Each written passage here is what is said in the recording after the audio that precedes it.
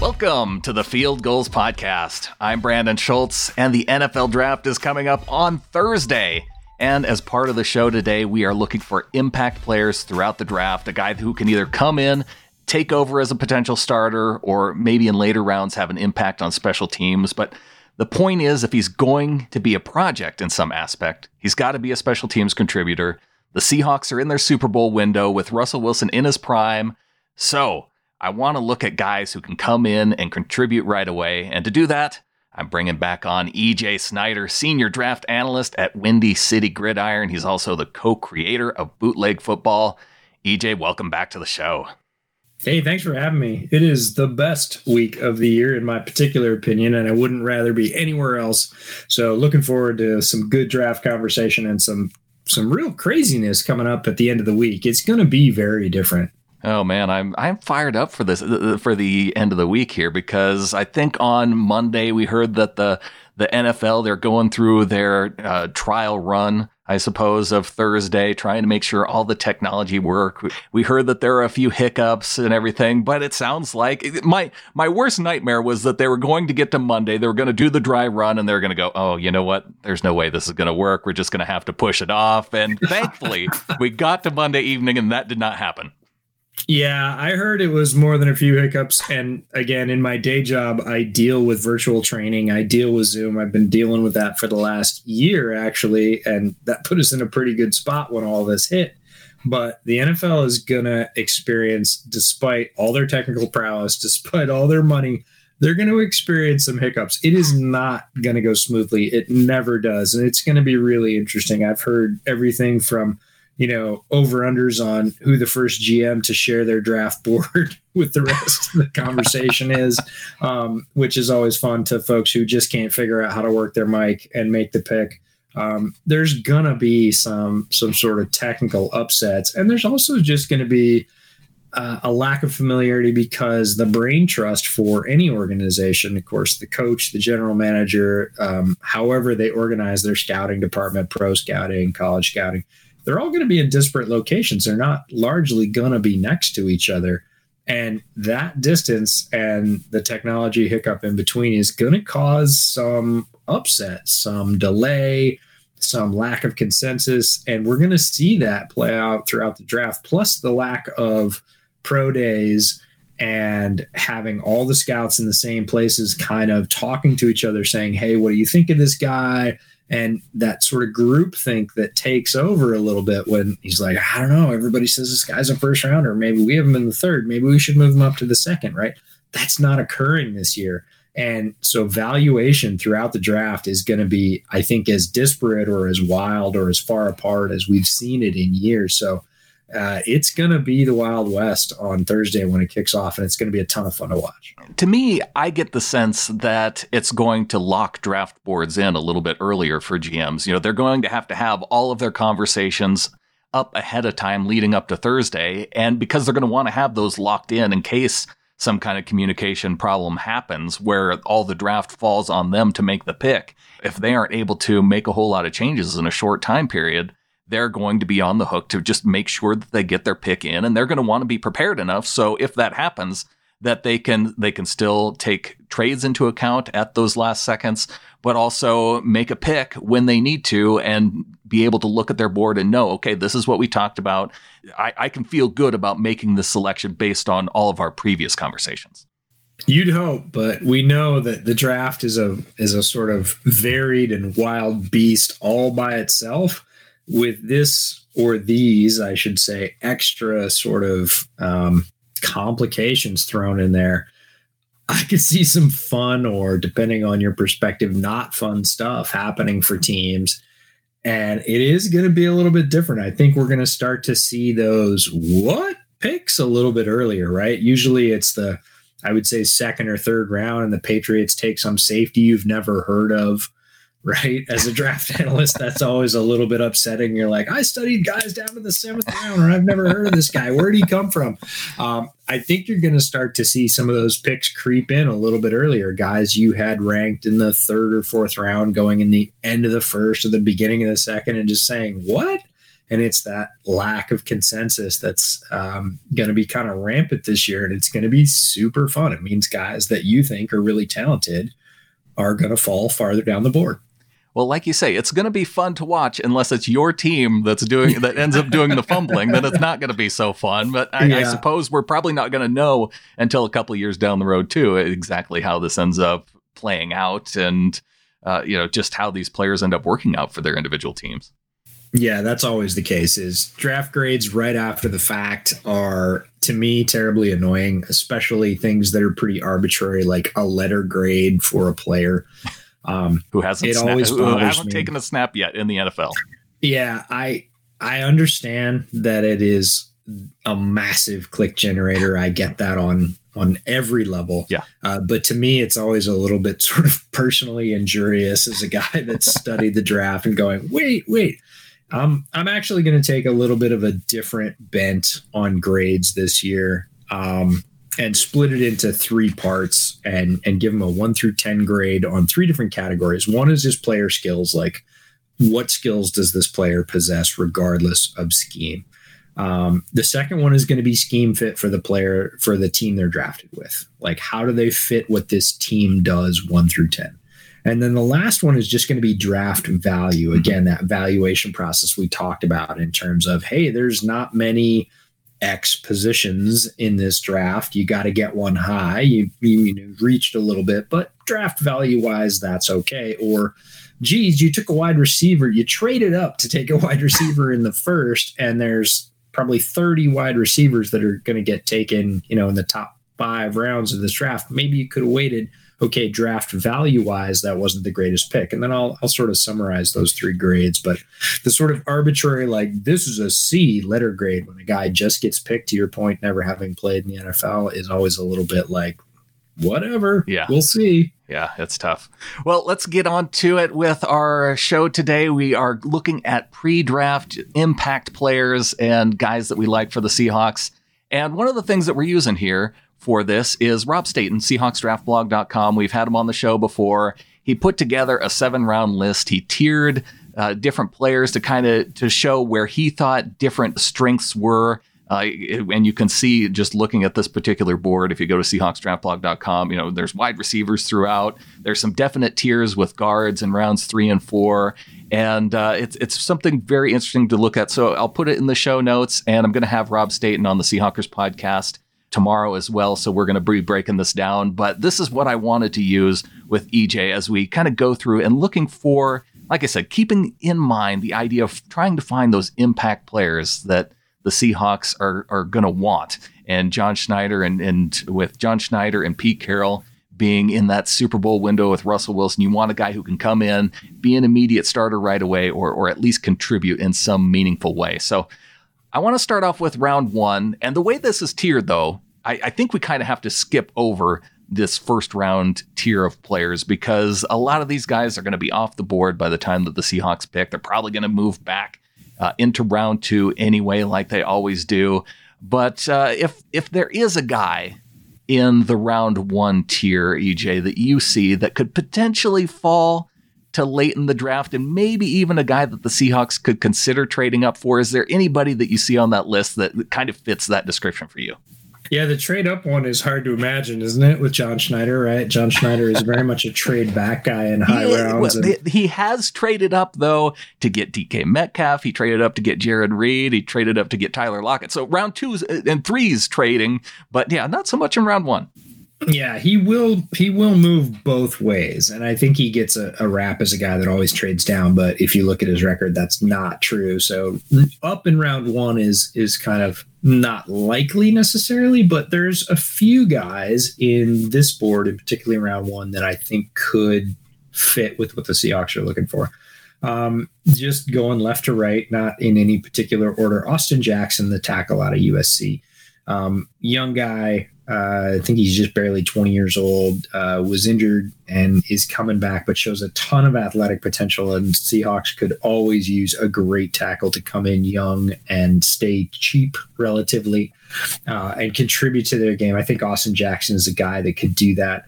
The next guy that really catches my eye, again, if they don't trade down, because if they do, they're not going to get him, is Cesar Ruiz, the center from Michigan.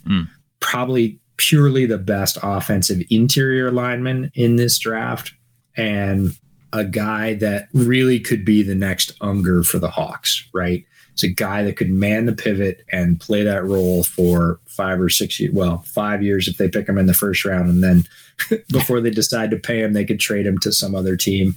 But Cesar Ruiz could anchor the center of the Seahawks line for a long time. He is incredibly talented in both run and pass protection. So his name, if they stay at their pick at the end of the first round, is a guy they might get, but I've heard a lot of buzz on Ruiz. He might actually even go above that, which is rare for a center.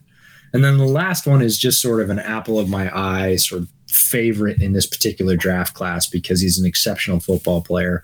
Not necessarily a need for the Hawks, but Clyde Edwards-Helaire out of LSU is, I think, one of the best football players in this draft. The more you watch him, about a month ago, people had him sort of solidly in the maybe top of the third, bottom of the second. And the more you watch him, the more you talk to people, he could sneak into the end of the first. I don't necessarily think he will, but he absolutely belongs if he shows up there. Joe Burrow, who has, came from Ohio State and ended up at LSU, somebody asked him, who's the best football player you've ever played with? And this is a guy that's played with the Bosa brothers. He played with Terry McCall. He played with all the Ohio State greats, plus all the LSU team that just won the national championship. And he said, without hesitation and no stutter, Clyde Edwards-Helaire. Yeah. And they were like, really? A running back? You've played with this guy and this guy and this guy. And he was like, nope, not even close. Clyde Edwards-Helaire is the best football player I've ever played with. You watch him on tape, he does everything he needs to do, and he is just good at all of it. He is a threat in the passing game. He's a decent pass blocker. He is an excellent and very skilled runner. He understands. He always ends up getting just enough. It's uncanny. If he needs 9, he gets 10. If he needs 13, he gets 14 and a half. Like, it just never ends with that guy. So, again, not a huge need for the Hawks, but man, you're talking about that window, having a guy behind Russell Wilson that could contribute in pretty much every way on every down. Clyde Edwards-Helaire is that guy. Yeah, and I can make the case at running back for the Seahawks with Penny coming off of a big injury, with Chris Carson going into his final year of his contract, and with Chris Carson having a big fumbling issue this last season. So a guy like Edwards-Helaire, a guy like J.K. Dobbins, they don't give up the football. And so let's stay here at running back, EJ, because you got Jonathan Taylor, Clyde Edwards-Helaire, DeAndre Swift, and J.K. Dobbins. I feel like at the back end of round 1 and the front end of round 2, it's kind of those 4 guys all clumped together. And it sounds to me like above all, you would pick out Edwards-Helaire as that guy. But who's the next best guy on that list that you kind of look toward among that group? It's funny. I'm in the middle of my running back binge-a-thon, which for those of you that don't know me is my sweet spot. I save my running back tape for the end of draft evals. People are like, what are you doing just watching running tape now? It's the way I get through the draft process. I save it as like a carrot out in front of me because I love watching running back tape. So I finally broke the seal like last Thursday. I'm through 17. I have, probably, I say 7, but it's probably going to be more like 9 more to go. And I saved the top guys. So I've got that sort of clump of 5 guys at the top. Taylor, DeAndre Swift, Dobbins, Edwards-Helaire, and Cam Akers that I'm just waiting to get into. I finished up sort of lower round guys last night. I can get into that chunk of 5 at the top and really start sorting out that order. I love Edwards-Helaire. I've seen him play a ton, even though when I say I haven't studied him, what I mean is I haven't done the piece where I watch him individually and nothing else. Okay. I've seen him on defenders tapes playing against him. Trust me, if there's an LSU tape, I watch it because you always know that's one of the best levels of competition for whoever's playing against them or obviously who's ever playing with them. So I like Edwards-Helaire, but all those other guys have great talent. Honestly, if I didn't get Edwards-Helaire up top, I think I might wait because a couple of those guys that we talked about, and one guy I'm going to talk about in a minute, I think is, let me just put it this way. The first time I watched tape of this guy this year, I went, that's a Seahawk. right? He was one of those guys. So I think if I didn't necessarily get Edwards-Helaire up high, I would wait and grab a value in the mid rounds or even farther on down. I like that tease for the middle round. So let's continue on with round 2 and look at some of these other guys, because offensive line, it makes a ton of sense if they go with that their first pick. We've seen the Seahawks. They've been really investing in offensive line, especially in free agency leading up to the draft. So even if they continue to build there, it would not shock me. So round 2, not a ton of guys left in terms of guys who you anticipate to be left in terms of the better tiers. So where do you kind of look and see where the best impact players might be in round 2? Yeah, there's a lot of choices. And again, depending on the sort of volatility of the first round and who everybody said the whole time was, that's a first round talent. Well, that may be the case, but somebody else gets picked. They have to slide down. There's only 32 picks in the first round. It's not like the third round where there's compensatory picks. 32 guys are going to end up there, and some of those talents are going to slide down the board. One of those places is, depends on whether you call him an edge, depends on whether you call him a 5-tech, but Yetur Gross-Matos from Penn State is a guy that I think has a ton of talent and would be a lot of fun sort of off the edge, sliding into the sort of the 5-tech role if you needed him to. He's one of those guys that when he puts it all together, it's awe-inspiring. It blows you away. When he puts hand usage and burst and bend together, he gets those rushes that make you just sort of go, whoa, like not everybody can do that. And he's got that kind of talent. Does he do it all the time? He doesn't, but Gross-Matos is definitely a guy that if he ends up in round 2 is a guy worth looking at. Another guy that Rob's got listed here is Devon Hamilton, who he's got listed at nose tackle out of Ohio State. And I really like Devon Hamilton. I think he may even slide to the third round. I don't think he should, but I think he might. And Hamilton's a really interesting guy. He offers you a lot of sort of two-way go at defensive line that a lot of defensive linemen in this draft don't. They're either the big, huge, hulking run stopper, or they're the sort of slashing, penetrating 3-tech, but they're not both. Hamilton has good mobility, offers you some pass rush, is stout against the run. Ohio State played him at the nose, certainly at the sort of nickel and dime downs, but they also on base downs sort of kicked him out to the 5-tech, almost to edge in certain alignments, and he produced there. I think he's got great versatility. A guy that a sort of versatile defense like the Seahawks could really use. So Gross-Matos, Hamilton. I think there's real value at linebacker. Rob's got a bunch of linebackers here. The two that really catch my eye are Logan Wilson from Wyoming, who I'm massively high on. I think he's a tremendous talent, pure sort of inside off-ball linebacker who's got great range. Shades of Luke Kuechly. Is Logan Wilson Luke Kuechly? He's not, but he looks like a young Luke Kuechly in a lot of ways. Great range, tremendous eyes, great instinct, hits like a hammer. Almost always in the proper gap, can cover passes deep, which any modern NFL linebacker needs to do. I love Logan Wilson. The other guy is Zach Bond, who's a little bit more forward than back. He's got some edge talent. If Zach Bond ends up in a place like, honestly, Seattle, but New England or any of the New England tree, Detroit, Miami, they're going to know how to use his sort of versatile skill set. And he's one of those guys that can bring stuff off the edge that's kind of underappreciated. So there's a couple of linebacker values there on this board.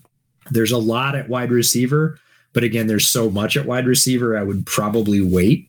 It does feel like the way that Rob's expecting it to play out, at least, is that you might want to look defensive line early if you're looking for impact guys, because you're not going to get them so much later on. I fully agree with that. There's a real shelf at edge, unlike some other like running back, cornerback, and wide receiver specifically. There's value all the way through the draft. You can get a guy depending on what you need in your stable to sort of come in and play a complementary role or even a good supporting role. Edge isn't like that. After the first couple of rounds, it's going to get pretty thin. You're going to have to like a sort of specific talent in the third. And after that, you're just playing lottery tickets in this particular draft at edge. So yeah, there's defensive line talent higher up, and those other positions you can wait on. All right, EJ, well, let's take a quick break. We'll come back and we'll get through rounds 3 through 7 and also hear what that running back is that you have pegged as a Seattle Seahawk.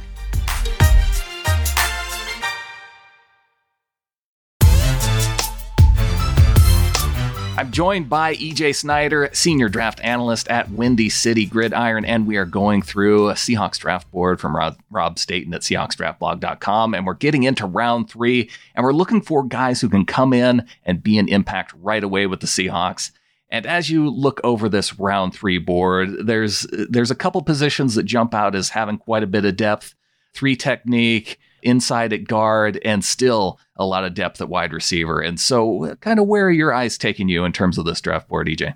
Yeah, this is where guard really opens up, I think. There's some guys you can get at guard high, but here's the sort of what I just wrote in my notes, sweet spot at guard, right? This is where you can start to take your pick of a lot of guys that are really talented interior players. Rob has Damian Lewis from LSU, John Simpson from Clemson, Hakeem Adeniji, Logan Stenberg for Kentucky, Shane Lemieux from right down the road in Oregon. All those guys are talented movers on the inside who I think will probably play a long time in the NFL. And it sort of continues over or bleeds over into round 4 as well. So you might wait just because there's so many players there, but any one of those guys would be of value. He has Lloyd Cushenberry and Matt Hennessy down in round 3. I don't think that's going to happen. I think Cushenberry definitely goes off the board before that. Hennessy, I have the sneaky suspicion, may go in the top of round 3. You also have Nick Harris there from University of Washington, who is a player I really like. I think Nick might actually go in the 4th as pure centers. But you mentioned wide receiver. There's a ton of depth here. He has Brian Edwards from South Carolina in the 3rd round. And I actually think in this draft that's possible. And that's nuts because Brian Edwards is a really talented player. For folks that don't know Brian Edwards, he's extremely physical. He's got good size, 6'1", 6'2", well over 200 pounds, very, very physical, good speed, loves to run over people, runs very good routes, has strong hands, will go up and high point the ball. In any other draft, he's no worse than a 2nd rounder. He might even slide into the 1st in certain sort of wide receiver not as strong wide receiver drafts, let's put it that way. The fact that a guy like that might fall to the 3rd, if you're the Hawks and you want a great complement to the 2 guys you've got, Lockett and DK, you've got a huge guy that's a speed guy. You've got Lockett, who's Swiss Army knife, great route runner, good speed as well. You want a guy that can come in and just sort of take that other side on the outside on the boundary and lock it down for 5 or 6 years and just beat people up. That's Brian Edwards. If he's there, that's a great pick. He's got Cam Akers at running back. I actually think that might come true, which is kind of crazy considering Cam Akers is a really skilled player from Florida State. Had a terrible offensive line to run behind and is a very talented running back. So again, Cam Akers in the 3rd, sprint to the podium. Great value. Yeah, it's funny that you mentioned that about Cam Akers because I think that same way and might be part of the reason why Brian Edwards is available because he didn't really have a quarterback that threw all that accurately in his direction. Yeah, he had basically a freshman quarterback who's a transfer. Tyler Hilinski, who's the brother of the Washington State quarterback who died. Oh, right. He did an admirable job as a freshman in a very tough conference. But yeah, he was not tremendous. He was plucky. Let's call him that. But Edwards is just strangely enough a guy whose play doesn't make you forget about him, but gets forgotten about because there are just so many other wide receivers in this draft. Some other places that I look, there's some guys he has at edge. Curtis Weaver, Bradley Anae from Utah, Terrell Lewis from Alabama, who I think will be well gone. And then Darrell Taylor, interestingly enough, from Tennessee, who I heard rumors about today is going higher. And he's one of those guys that I hear a rumor about going higher, and I'm like, who's spreading that? I think he's 3rd round or lower. They might fit the Seahawks profile, but none of those guys. I mean, Terrell Lewis, I think will be gone as a sort of 2nd rounder. Bradley Anae, maybe.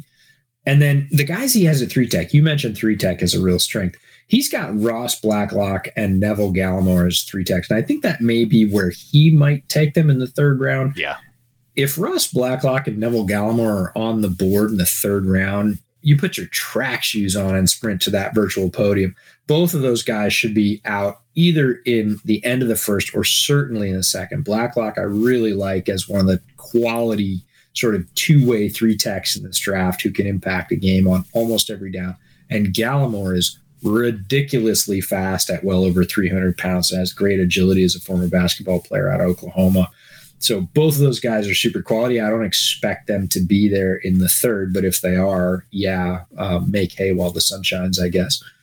Just looking at a lot of these names, when I look at the round 2 tiers and the round 3 tiers, I see a lot of these as very interchangeable. And so I do think that in terms of someone putting their board together, it is going to depend a lot on preference and where they see the needs that line up for the team. Fully agree. And what their system is, what they have needs for on their roster, and then what their system demands out of a player. If you're looking for a super stout run stuffer to take on double teams all day in the sort of Jerron Reed mode, you're not going to pick Neville Gallimore, because he is a penetrating 3-tech, even at his size, with good speed. So you might have a lower grade on him. But if you're a guy that you're a team that's looking for a guy to sort of get into the backfield and wreck stuff, like Gallimore is a second round player all day, every day. And another reason why, too, it makes sense for the Seahawks to try and trade back out of that first round, because this really does seem like the sweet spot. And you could probably even get into early round 4 and still, come away with 4 guys who could be that immediate impact on the teams in terms of snaps next year.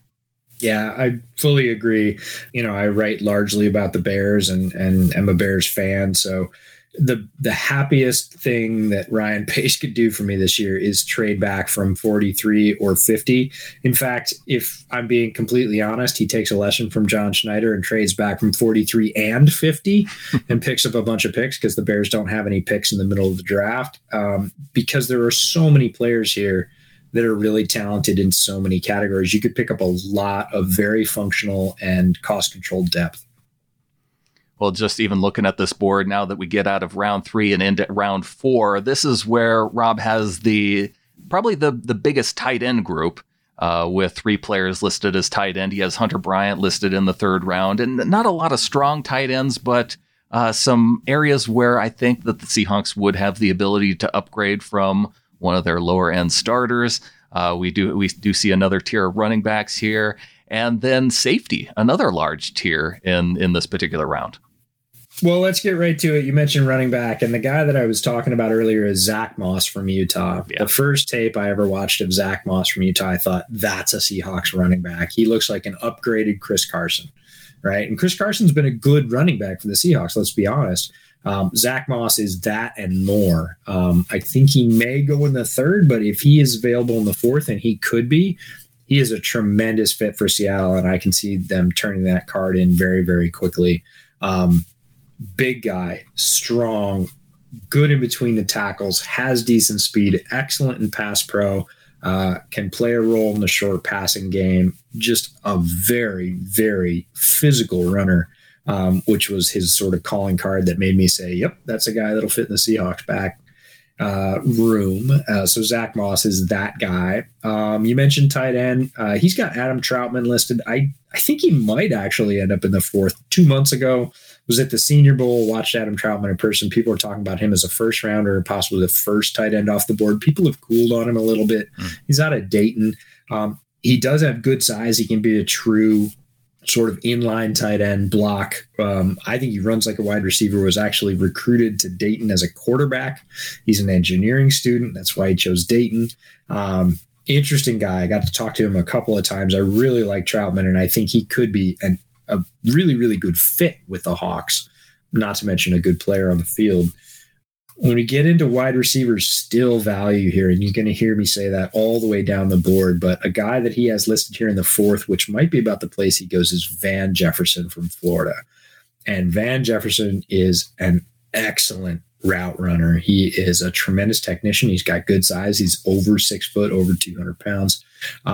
His dad, Sean Jefferson, was an excellent wide receiver in the NFL for a lot of years. He is just, he's a guy that I look at as a pro, right? He is just pro ready at the wide receiver spot, a little bit underrated, and is going to come in and just mesh as a 2nd or 3rd wide receiver with an NFL team right away. So Van Jefferson's a guy I'm really high on. Again, tons of the sort of guard fare continues, and in round 4, Kevin Dotson is a guy he has listed, I think, that would be a great Seahawks fit. I actually think Kevin Dotson's going to go probably 2 rounds lower He was at University of Louisiana Lafayette, so he's a teammate of Robert Hunt, who is probably going to go, my guess is in the second, but Dotson is just a super powerful bulldozer guard.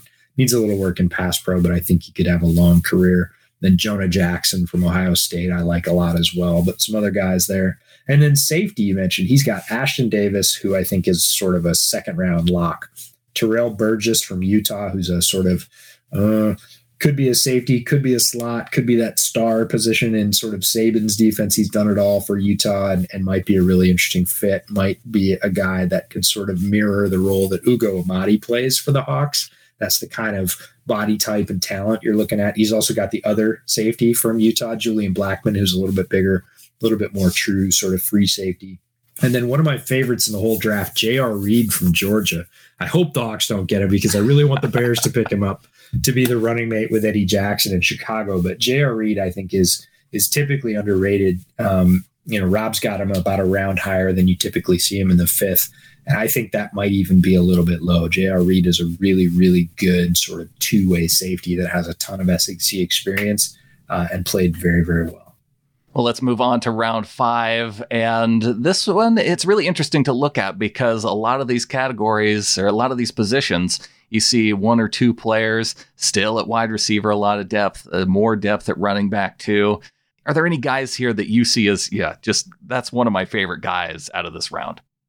There are some favorite guys actually for the Hawks here, and a lot of that has to do with body type. So cornerback Michael Ojemudia from Iowa is a guy that fits the Hawks profile of big, long.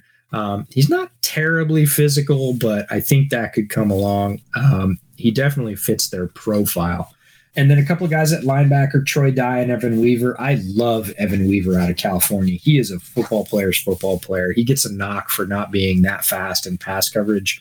I think he's better in pass coverage than people give him credit for, but he's not really a true sideline-to-sideline guy. But in terms of locking in and hitting people, you will not find a better player in this draft than Evan Weaver. Troy Dye might be a little bit more of the sort of Hawks type at linebacker. He's from right down the road in Oregon.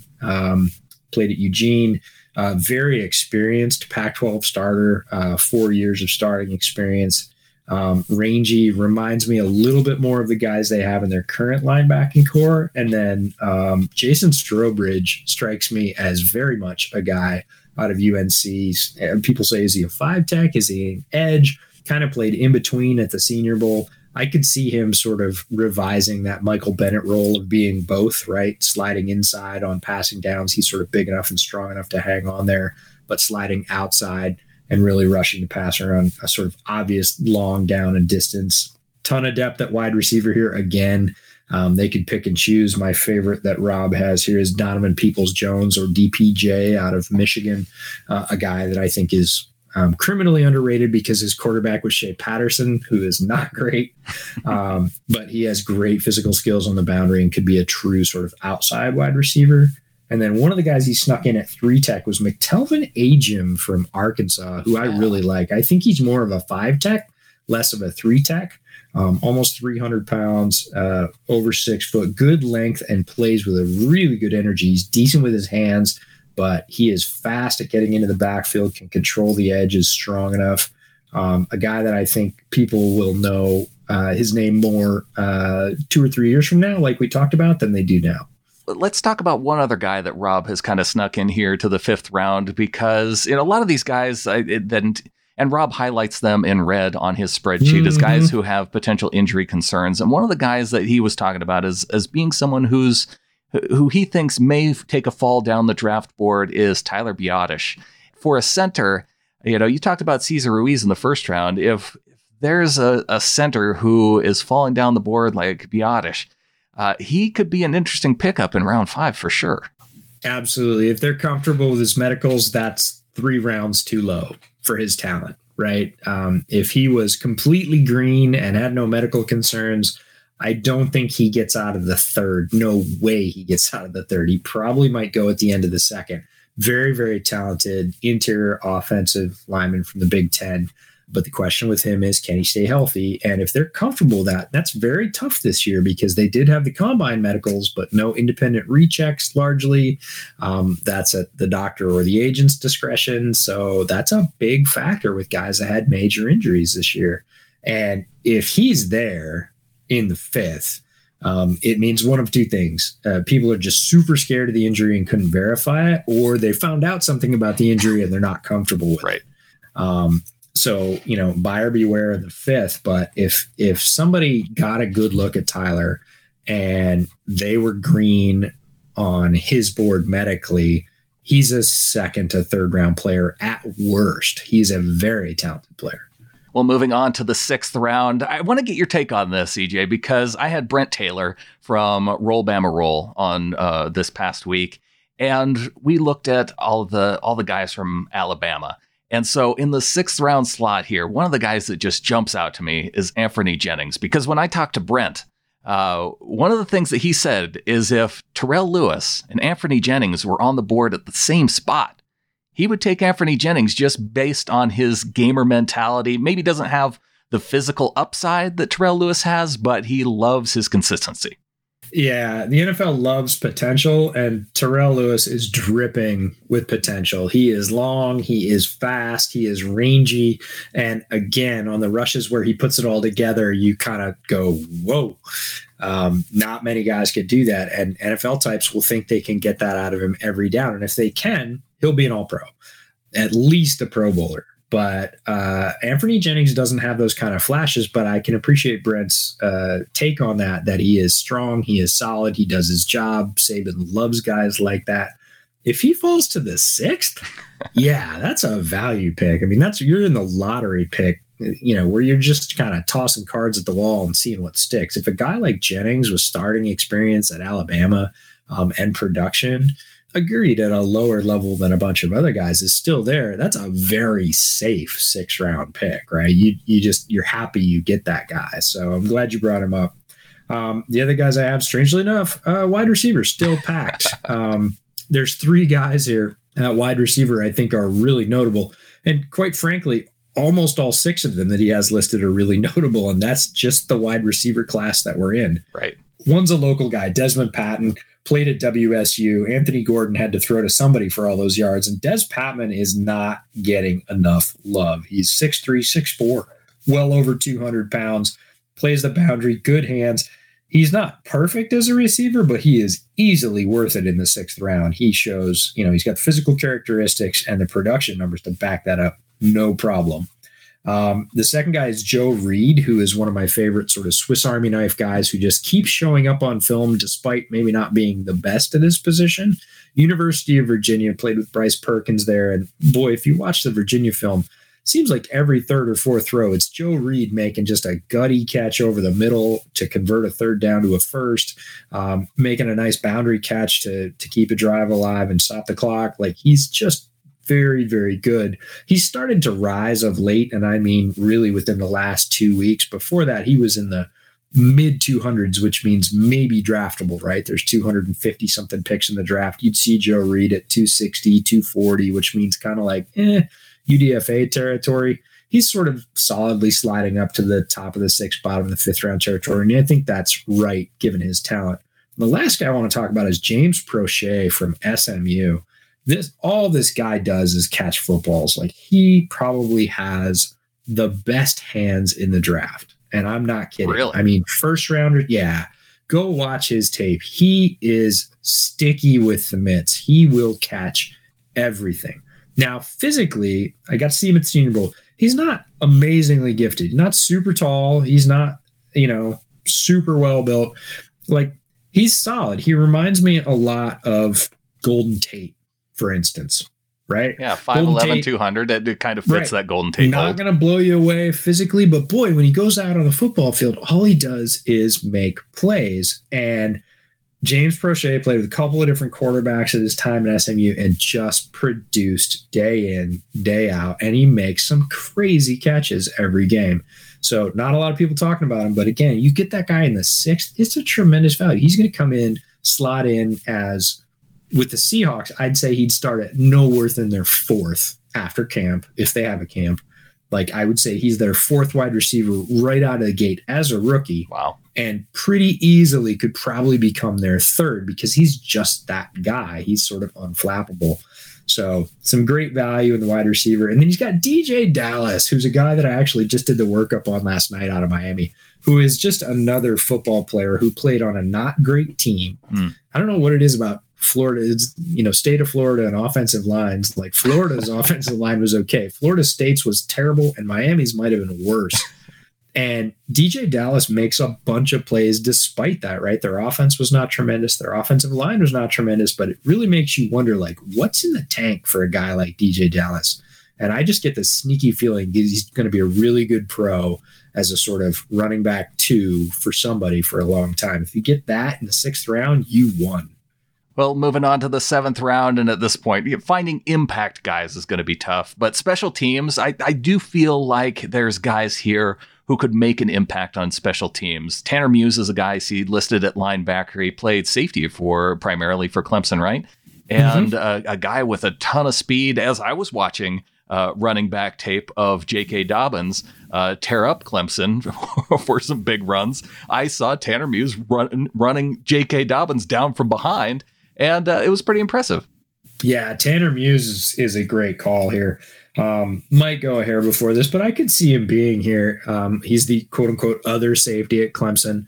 His running mate will be drafted much higher than he was. But Tanner Muse, I watched at the combine, actually. I'd seen him on tape a couple times, and he moved at the combine more fluidly than I thought. I thought, I'm going to have to go back because with his size, he could play inside linebacker. I really feel like that. He's a good runner, good tackler. His eyes are pretty good. He's not a great pass defender, but as an inside linebacker, which is where Rob has him listed here, I think he's got great value. And again, a guy, like you said, come with size, speed. You're looking for height, weight, speed guys in the late rounds who can contribute on special teams. That's Tanner Muse to a T. And I think you might actually be getting a little bit more out of him than that. And then he's got 2 guys listed again at, what was that category where there's a lot of players? Wide receiver. Right, wide receiver. Yeah. So Darnell Mooney from Tulane is a lot of people are talking about KJ Hamler in the sort of late 2nd, early 3rd round territory, the wide receiver from Penn State, who is just lightning quick and can open the top on a defense like nobody's business. Darnell Mooney is that guy. He's sort of KJ Hamler light, played at Tulane. He is the speed guy. He is also very slight. He's about 5'10". He's maybe 170 if he's lucky, but he keeps making plays because he is so damn fast. And then the other one that he has listed there, which I thought was really interesting, is Freddie Swain. So I ended up watching a bunch of Florida games this year, mostly with defensive players playing against Florida. And Freddie Swain had some games, man. He had games where he just took over. And it was like, who is this guy? And I found out he was draft eligible. And I was like, why haven't I heard his name? Again, a guy like Prochet that's not going to blow you away at all physically, not super big, not super thick, not terribly physical, but just knows how to play wide receiver, knows how to get open, knows how to find a spot in zone, pretty reliable hands. Just a guy you could use on a football team. And then my favorite that he has tucked in here, that very player that very few people talk about, who I love to death, is Charlie Werner at tight end out of Georgia. And the reason I found Charlie Werner was because I was watching edge rushers before I went to the Senior Bowl, and I watched a lot of the top edge rushers, and I would watch them play Georgia because Georgia has a good offensive line. In fact, they have 2 tackles that are going to get drafted fairly highly in this draft. So you always want to watch an edge rusher against quality competition. And strangely enough, the guy that gave most of those top edge rushers the hardest time was this freaking tight end from Georgia. And I was like, that guy's number's 80. He's not an offensive line. Who is this guy? I looked him up. It's Charlie Werner. And I started to go back to 2018 tape, and he was doing the same thing last year with some of the top edge rushers out of the SEC. He really locks down top end to edge rushers. And I thought any tight end that can do that, like reliably, is really worth it. So I made a point of watching him at the combine to see if he could move and catch, because Georgia didn't really use him that way. Despite having a quarterback that's going to get drafted, Jake Fromm. They didn't throw to the tight end very much. And there are programs like that. Jim Harbaugh at Michigan doesn't throw to his tight end very much. Famously, the Iowa tight ends don't get thrown to a ton. And they turned out to be okay. Yeah, I don't want to talk about Iowa tight ends. Yeah, I know. That's a sore spot for both of us. But Charlie Woerner moved pretty well at the combine, looked pretty fluid catching the ball. And I thought maybe there's more to his game, and he was just a little bit limited by his offensive system. And regardless of whether or not he is, you get one of the best blocking tight ends in the draft, and you're going to pick him up for peanuts, maybe a 7th round pick, maybe UDFA. Charlie Woerner is a steal. He's a guy that's going to, lug it out in the league for 6-7 years, might get a break depending on somebody sort of finding him as an offensive coordinator and throwing him some balls. But Woerner is so solid picking up edge rushers in blocking. It's ridiculous. EJ, you have me sold. I have my new draft crush, and it's Charlie Woerner. I had no idea going into this conversation I was going to come away loving, but you've got me sold on this pick now. Yeah, and he could fit. Like, the Hawks are not big on flashy tight ends. They tend to find those guys who are UDFAs or mid-round picks who are sort of fan favorites. I hate to use the word gritty, but they come in, they just churn it sort of higher than their draft compensation level, and Seattle seems to fall in love with him, and Woerner could absolutely be one of those guys. I love it. Well, EJ, I really want to thank you for coming on and breaking down the Seahawks draft board and guys that we could potentially see get picked by the Seahawks coming up this week. And if people want to check out your work, I know they can check out Windy City Gridiron, but you've got some other stuff that you're working on too. Where can people go to find it? Absolutely. It's going to be a huge week. A lot of stuff showing up on Windy City Gridiron, which is the Bears channel on SB Nation, but also my new venture, Bootleg Football, and the Bootleg Football podcast. So it's a YouTube site. It's also a podcast, which you can find on all the major outlets. My partner in crime on that is Brett Coleman of the Film Room fame off YouTube. And we just got cleared for YouTube Live. So we're going to be doing some live casts.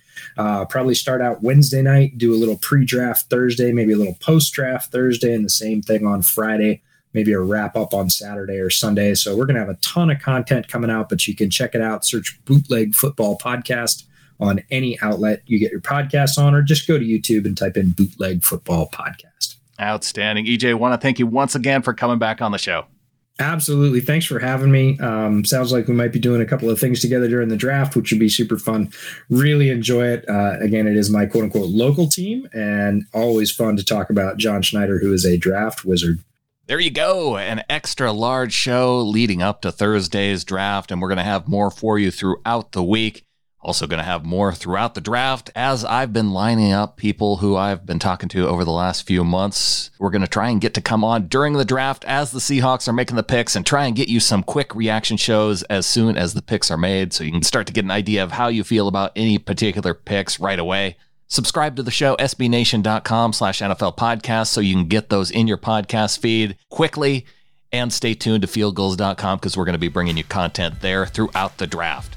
Stay tuned right here. More to come. And until then, go Hawks.